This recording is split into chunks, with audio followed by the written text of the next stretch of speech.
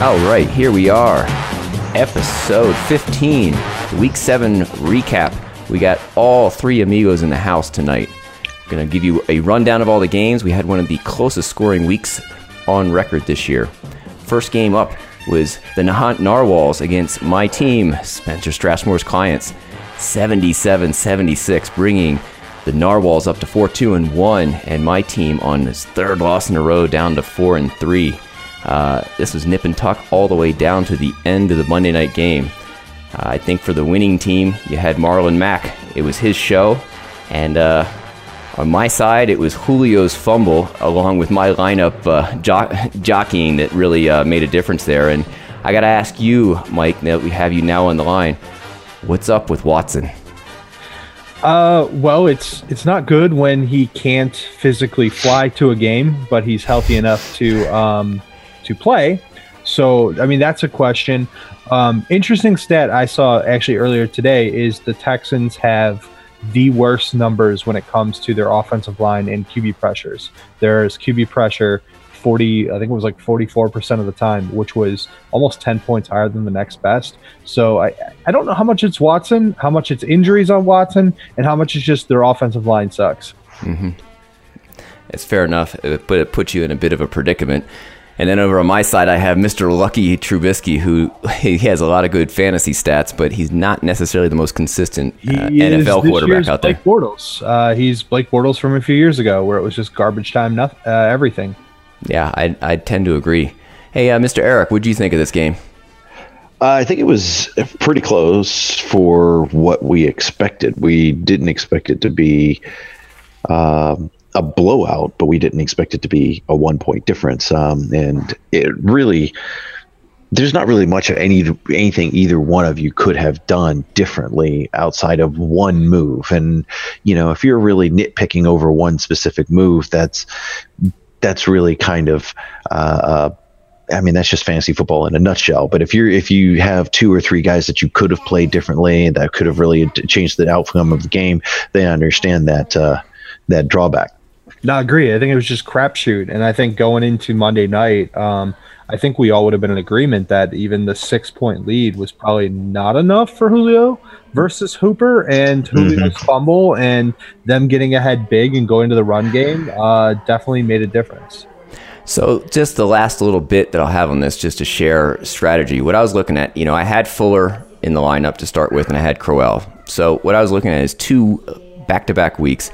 Fuller's been battling with injuries, and I decided I'm not going to play him until I see him have a good game.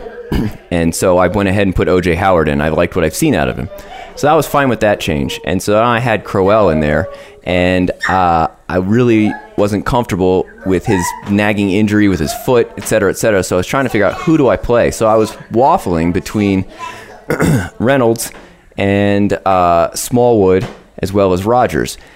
My inclination was to go with Rodgers, but with Hilton back, I said, and then I really liked, the Rams' offense. I said, maybe I can cash in with Cooper Kupp out, and that's where the whole logic came. Hey, I need to interrupt you for a second. Eric, does this sound like a Pat Shurmur after they lose press conference where it's like, well, let me explain to you why I actually was smart, even though I lost? No. Explain it to you. I actually, no, you're totally right. I made a mistake, but I was more of, taking this opportunity from a platform to share. It's like that idea. Thank you, Pat Shurmur. That was the rationale behind it. No, it's good. It's very helpful for the league, I'm sure. Yeah, I mean, you're trying to, lay this out in front of Mike, and you've known Mike well enough and long enough, Avery, to know better that Mike has no patience for any kind of reasoning that is not his own.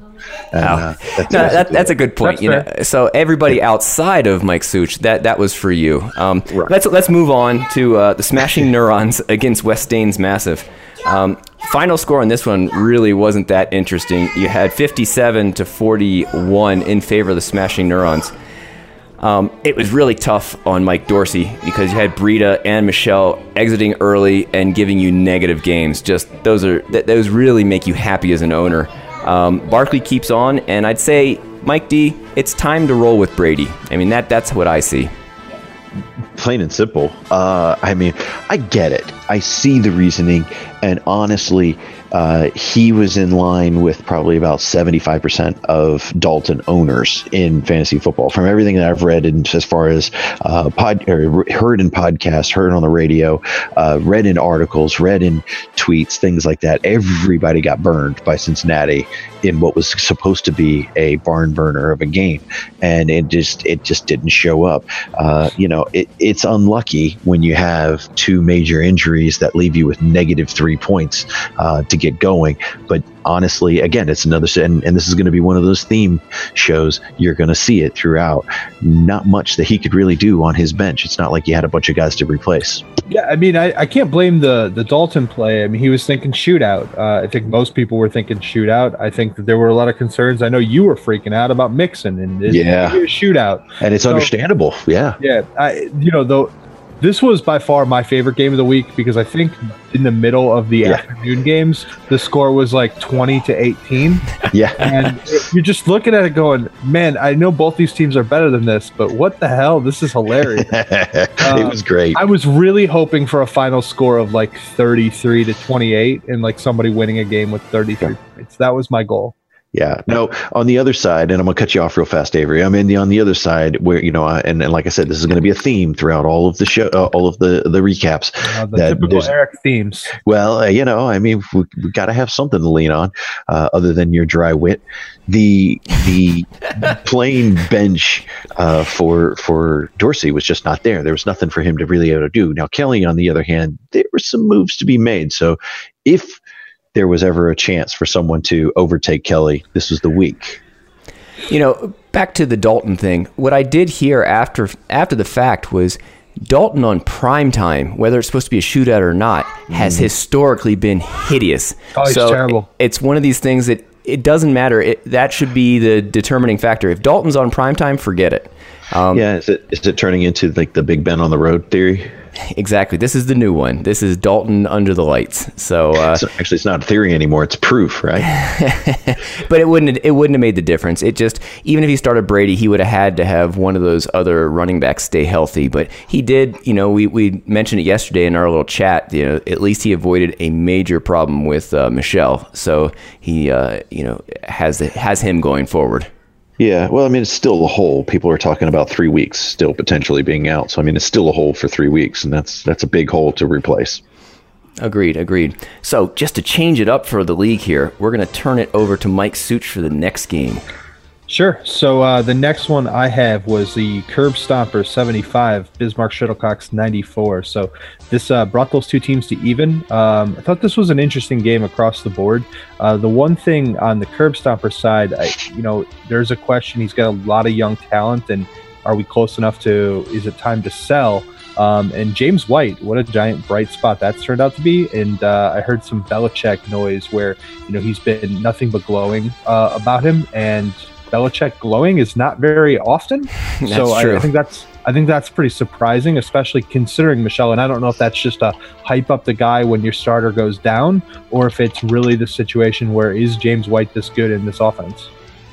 Yeah, I agree. I think when you hear him compared to other coaches come out and say something positive, there's more behind it. It's not, smoke being blown. I want to ask you, since you were on the line and listening to all the moaning and groaning about this game from the other owner who we happen to have on this podcast, what did you think? I will let him say his piece, but I have to say I didn't think that he would pull it out. I did think it was going to be more of a shootout, within that mixed game. I thought that I just didn't see Curley putting up the 3 touchdowns he put up. I think that obviously it got away from it really early. But when you have Hunt and Gurley combined for, almost 60 points, I don't care what happens, but I didn't see it.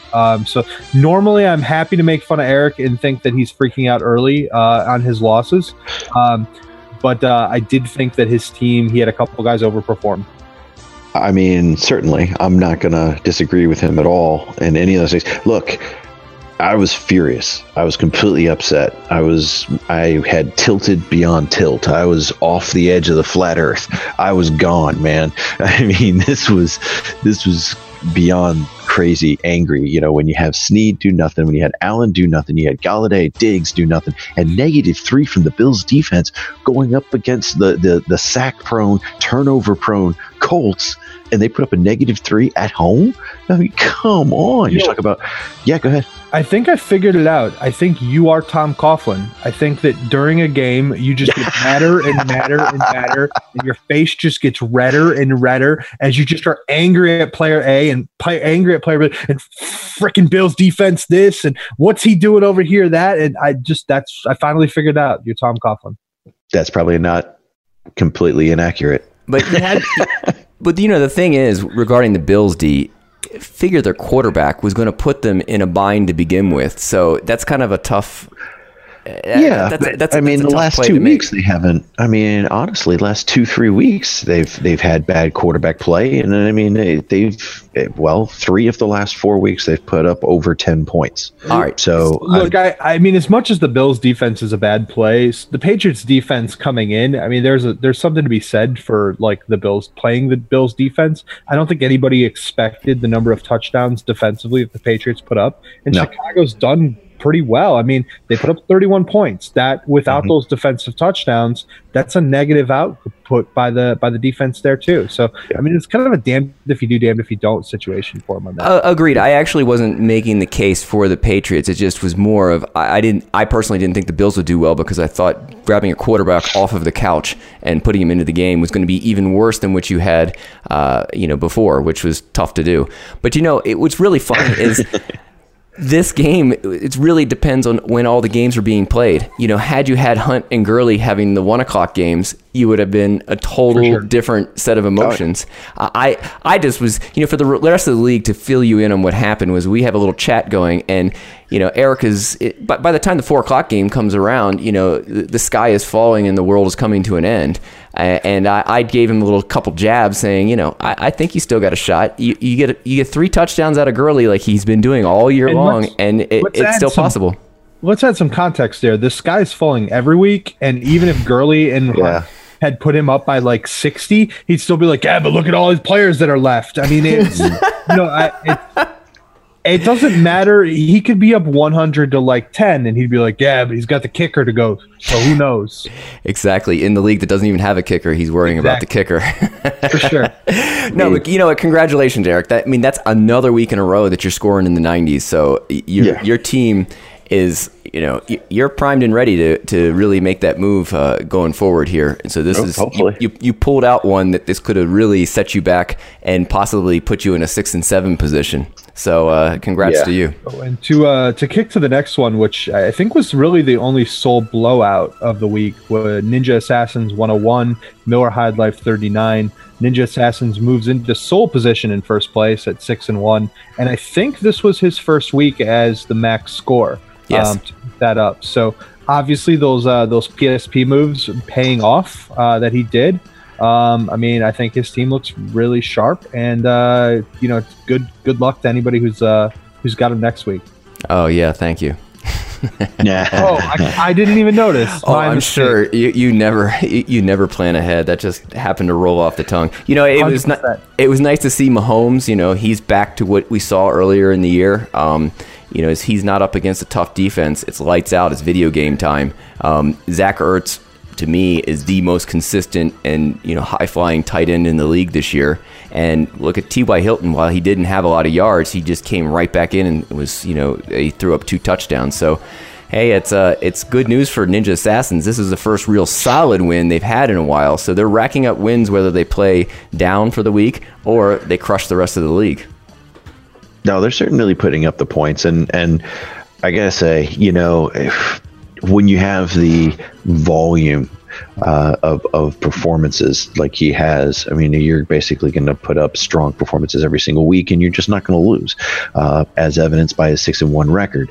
That being said, it's going to be interesting going forward. We were all watching the Giants and Falcons game, and Coleman basically did nothing until he got the 1 touchdown. I mean, Ridley I think that's pretty accurate to what is going to be his role. Again, he's incredibly touchdown dependent. I think those things are always going to fluctuate a little bit, but when you have certain guys that have a higher floor, like an Ertz, like an Edelman, like a McCaffrey, and I guess dare say Mahomes, you're going to put up decent points every single week. It's just those other ones that are going to be the question. I also just think it's been a crapshoot of a year, man. Across the board, I think that the typical, like, what you expect from a stud is just not happening, as evidenced on the other side with, with Johnson and Elliott putting up a combined 7 points.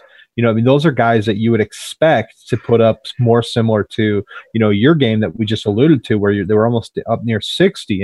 And especially against a Washington defense and a Denver defense, those aren't exactly, that's not a fantastic defense staring them down. They're good. Don't get me wrong, but it's surprising. It also means that I don't know that we could really argue almost any trade that happens in this league at this point. I don't know what could happen, or when you take a player. The traditional thought process is that still the smart play, or do you it's more about hoping you get lucky and Freeman goes down and you have Coleman and waiting in the wings? Yeah, basically that's what it comes down to. There is a lot of crapshoot outside of, say, 7 players in the league. I think that's kind of what you're hinting at. There's 2 very good quarterbacks in the league, and then there's everybody else, and then there's really the dregs after that. And there's a couple of just unfortunate, unlucky teams this year. I think they made the right moves. They've set themselves up for what was supposed to be potentially a good run, and they've been hit by the old Nerf bat. Yeah, I'm kind of surprised that he hasn't sold yet, to be honest with you. I think considering how many years he's got tied up in those running backs, and how many other players and how many other teams that have decent records have young talent that are just sitting on a bench, I'm surprised there hasn't been moves made. I actually got a hold of him on Sunday, and I found a little insight. He's actually been out of the country, and nice. So his team is sort of fallen in the back burner. But he's told me now that he's coming back from, I think it's Italy. He's going to be back into a full swing for the league. So I think Bonjour. That's where the hot I think it's buongiorno. Yeah, right. Is that what it is? Buongiorno. But as the resident Redskins homer, I'm going to go ahead and throw this out there. You guys watch through the year, and their secondary is suspect. They got a lot of young guys out there, and a lot of mistakes being made. But their front 7, they seem to be shutting down running backs. So I don't think it was as much of a fluke to hold them to 42. Yeah, I would have expected maybe 70 to 80. But they are stout, and I can tell you because normally they get trounced every year. Yeah, I'll back that up. I'll back that up that the Redskins' run defense has actually been pretty good. And my only thing is I agree with Mike, is with David Johnson going against Denver's defense. I dropped Denver's defense because they had given up back-to-back 200-yard games to running backs. One being Isaiah Crowell, and the other being my man Gurley. And the reason why I bring that up is because it kind of leads into our next game. We got the Emperor John himself playing against the Mud Monkeys, and those Mud Monkeys picked up that defense. Again, going back to the point you made, Mike, about you want to talk about a wacky year. We had a tie in this game of 88-88, one which probably shouldn't have happened, where John was down, I believe it was 11 points coming into this game. 13 points. And Sterling Shepard pulled it out for him. Mud Monkeys was really buoyed on his offense performance by his defense, and that before mentioned Broncos defense putting up 30 points. The thing that I think is really crazy about this game is, as much as I think we all agree that going into it nobody expected Shepard to catch up, it should have went the other way. Shepard had 2 touchdowns and caught both near the end of the game, where they were going deep to him the one time. He barely got caught by a slight tight tackle from his shoelaces that saved a touchdown. And there was a third one that was in the waning minutes that they went to him, and I think it was a pass interference call. No pass interference call. He catches it. Now all of a sudden that game doesn't end that way. Exactly. No, there was one play that was a skinny post that it went off of his hands, that it just, it was so close to being the touchdown that would have put him up by 1 point at that point, with still a quarter and a half of game to play. Yeah, I think it's kind of interesting with the Mud Monkeys. You know, they keep putting up high scores. I think it's 4 or 5 weeks in a row now, but it's in different ways. I mean, to throw 2 zeros up to 2 twos and still score 88, and obviously you had the 30, but they somehow seem to throw some lineup together, and they have this. So I'm curious to see if some week coming up the bottom falls out here. Their record 2-3-2, that puts them equivalently, at 3-4. So they're right in the thick of things. But I don't know. I got this feeling with their issues in the backfield, with what's going on with McCoy. I have a feeling that they might catch one of these 50 or 60 weeks coming up. I don't know what you guys think, but I think something's gonna give with them. I certainly feel like it's smoke and mirrors. Look, I mean, you can put up, as we've seen right now, 88 points and not really have too much of any substantial support or contribution from your offensive players outside of 2 guys. Look, my team scored 94, was it? 94 points, and basically half of the score was in 2 guys. That's the big difference. Yeah, I agree with what your guys are saying in principle. The thing is if there was a week that I would have said that you'd catch them and that they would have a 50-point week, it probably would have been this one with Antonio Brown on bye. Next week they really don't have much in terms of a bye issue. I don't know. I have to look beyond that, but if you have 2 or 3 guys and it's not the same 2 or 3 guys every week, but somebody blows up on a weekly basis. I mean, that's how, Smashing Neurons has gotten to where they are. It's not the same guy that blows up every week. It could be anybody. I mean, it's Albert Wilson one week, it's Demaryius Thomas another week. So, I mean, it's more roster comp, and I think that theirs has been interesting, and it'll be interesting to see, especially since they originally said, hey, we're blowing this up to a message to the league. And I don't see him doing it now. Yeah, that was just fair point. Fishing out there. They just threw the bait out to see what they could get. We've all been in the league long enough with them to know what it really means. And the answer was nothing. I'm very surprised at the lack of trades thus far. We actually talked about it on our last podcast. It's yeah, I weird. don't listen if I'm not on. Yeah, I know. It's okay. The world revolves around Mr. Such there. It's true. But this is the latest we've gone in all 5 years without having some significant trades. We did a quick comparison just to last year, and there was trades in week 2, trades in week 5, week 6, et cetera, et cetera. And Eric, I think, was spot on when I asked him. I said, when do you think we're going to see the moves? And he said, not even coming into week 8, probably week 9, by the way the trends are going. Because I've reached out to some of the teams that are with 2 wins and 3 wins, but maybe are a little suspect, and they could be that first team, and they're all coming back to me saying, I still want to wait. So it's like it's this big, sort of Mexican standoff. Well, I mean, it leads right into what we were talking about with Paul, and we're talking about the trades, and we were using Paul's roster and his record as an example, and here we are looking at his performance. We got the green light for Breezes putting out 86 points versus I've got the Nuts with 85. We both thought that Nuts was going to crush him. We just didn't see where that opening was for him, and lo and behold, Drew Brees put up solid numbers. Landry, Watson, Rams came out with a huge performance, and again, like Mike has said, it's been kind of a wonky year where if you have 2, maybe 3 guys go off, you could have zeros across the board and still come out and put up really good points. It's just been one of those things. You had on the other side with Sunil's team, Kuti and Paul Richardson, which, by the way, again, another person that I heard all over all of the interwebs screaming about how Paul Richardson was a disappointment, how a lot of people really figured him and Jermaine Kearse over there for Paul were going to be one of those guys that were going to break out. Oh, listen, the thing that I have issue with, if I were Sunil, is Richardson was declared inactive. And that was leading up. I know it was the later game at 4:25, but they were talking about he was going to be out before the 1:00 games. I figured the reason he made that move is because he didn't want to drop anybody, so he was just going to eat the 0. But look at this. This came back. If he would have just picked up one person that could give you some scrubbage kind of points, he could have won. And, it was that. And the only other thing I picked out, it was essentially this game was the Rams D against the Jaguars D. the Jaguars laid an egg and the Rams, cleaned up against San Francisco. So what you're saying is if he would have traded Le'Veon Bell, like when everyone sent him in a trade offer, he would have won this week because he would have got a player back that he could have put in when that guy went inactive. You're right. And it's Sunil. It's too late, but you should do it anyway. Trade all of your guys so that you have players to put in. We've been missing this element, Eric. Have we? Yeah. Yeah, we've been missing it like a bad rash. Look, the thing with the Jaguars were another team that just really, with the flat out laid an egg, like Mike said. I mean, they did. They just, they laid an egg in a situation that was just ripe for the pickings. Have a bad beat up. Well, no, sorry, I shouldn't say bad, but they have a beat up quarterback in Deshaun Watson coming into the game.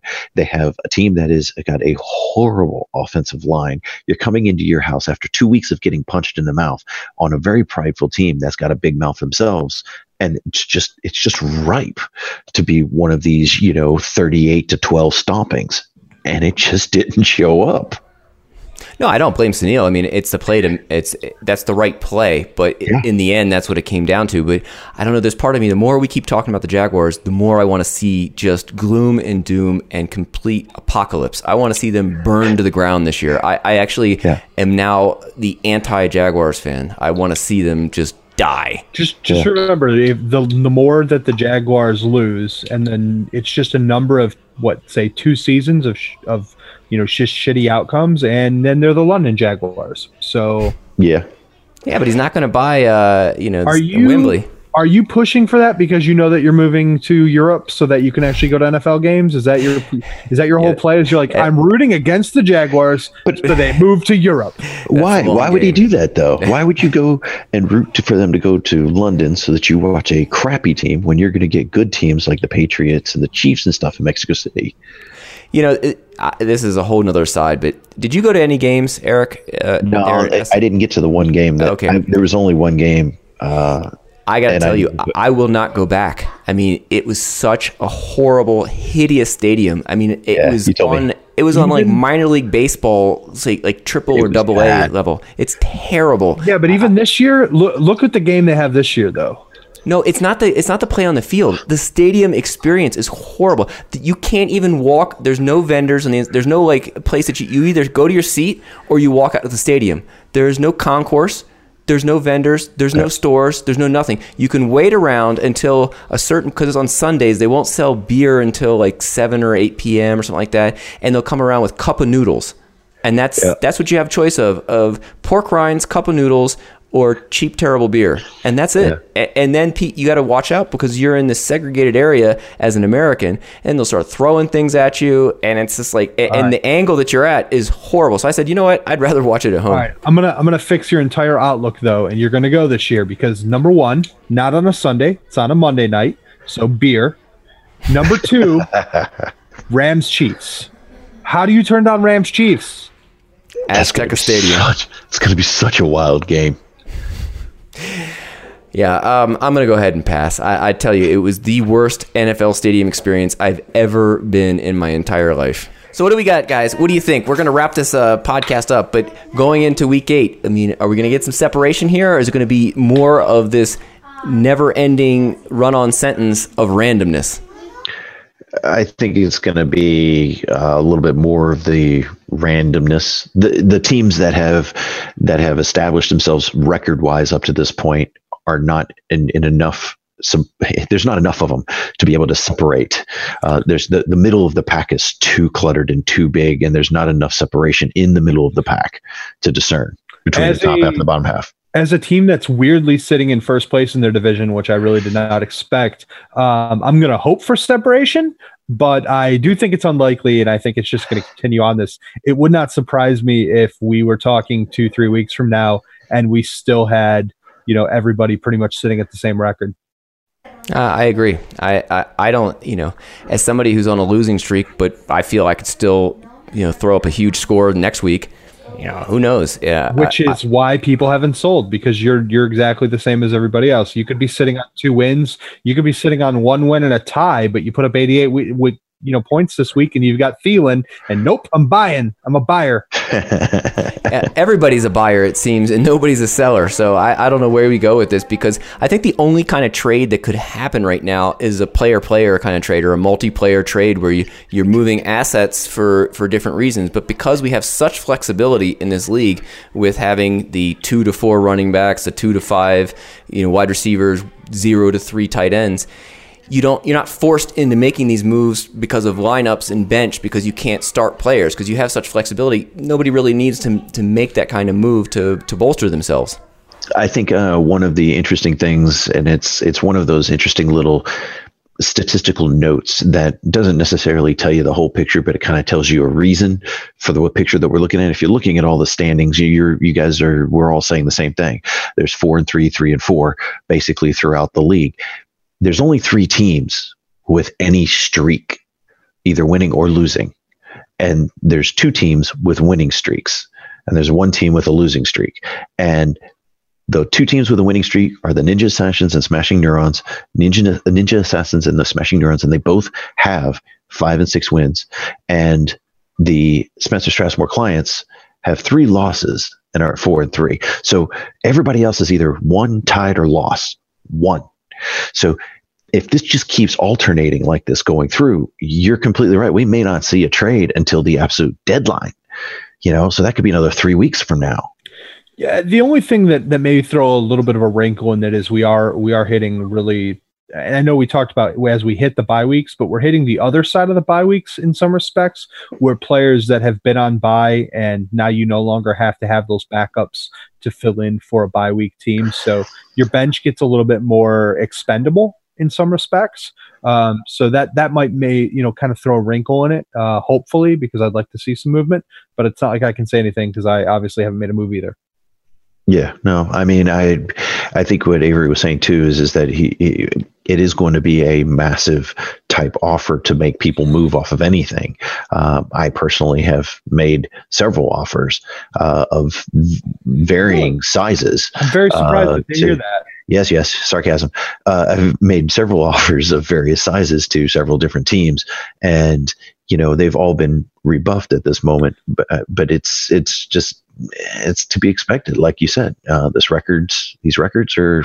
It's interesting. It's a very interesting year. I'll say that. Look, I'm gonna say something detrimental to the league. As much as I love movement, I really hope that everybody just continues to just straight up deny Eric's trade offers with no context, no feedback, no counter offers. Just click deny. So league, do me a favor. Just click deny. You'll get an angrier and angrier Eric as these weeks go on, and these will be more entertaining. I'm going to go ahead and call your deny and raise you a no response. You give him a no response and just leave the trade pending for multiple weeks. You're going to get Eric just spinning in his chair. Yeah. It'd be that whole exorcism scene with the head spinning and all that.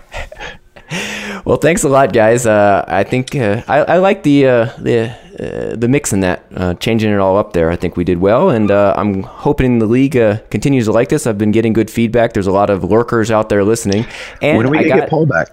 Well, on that note, Mike D just contacted me today, and we're scheduling for Thursday to try to have a conversation with him. So we're going to get Mike D this week, and we'll bring Paul back in the fold. And I'd say, I don't know, maybe Friday or Saturday we will get our preview podcast. Sound good? Sounds good. Yep. All right. Until episode 16, this is Avery France with Eric Thompson and Mike Such. We'll catch you on the next one.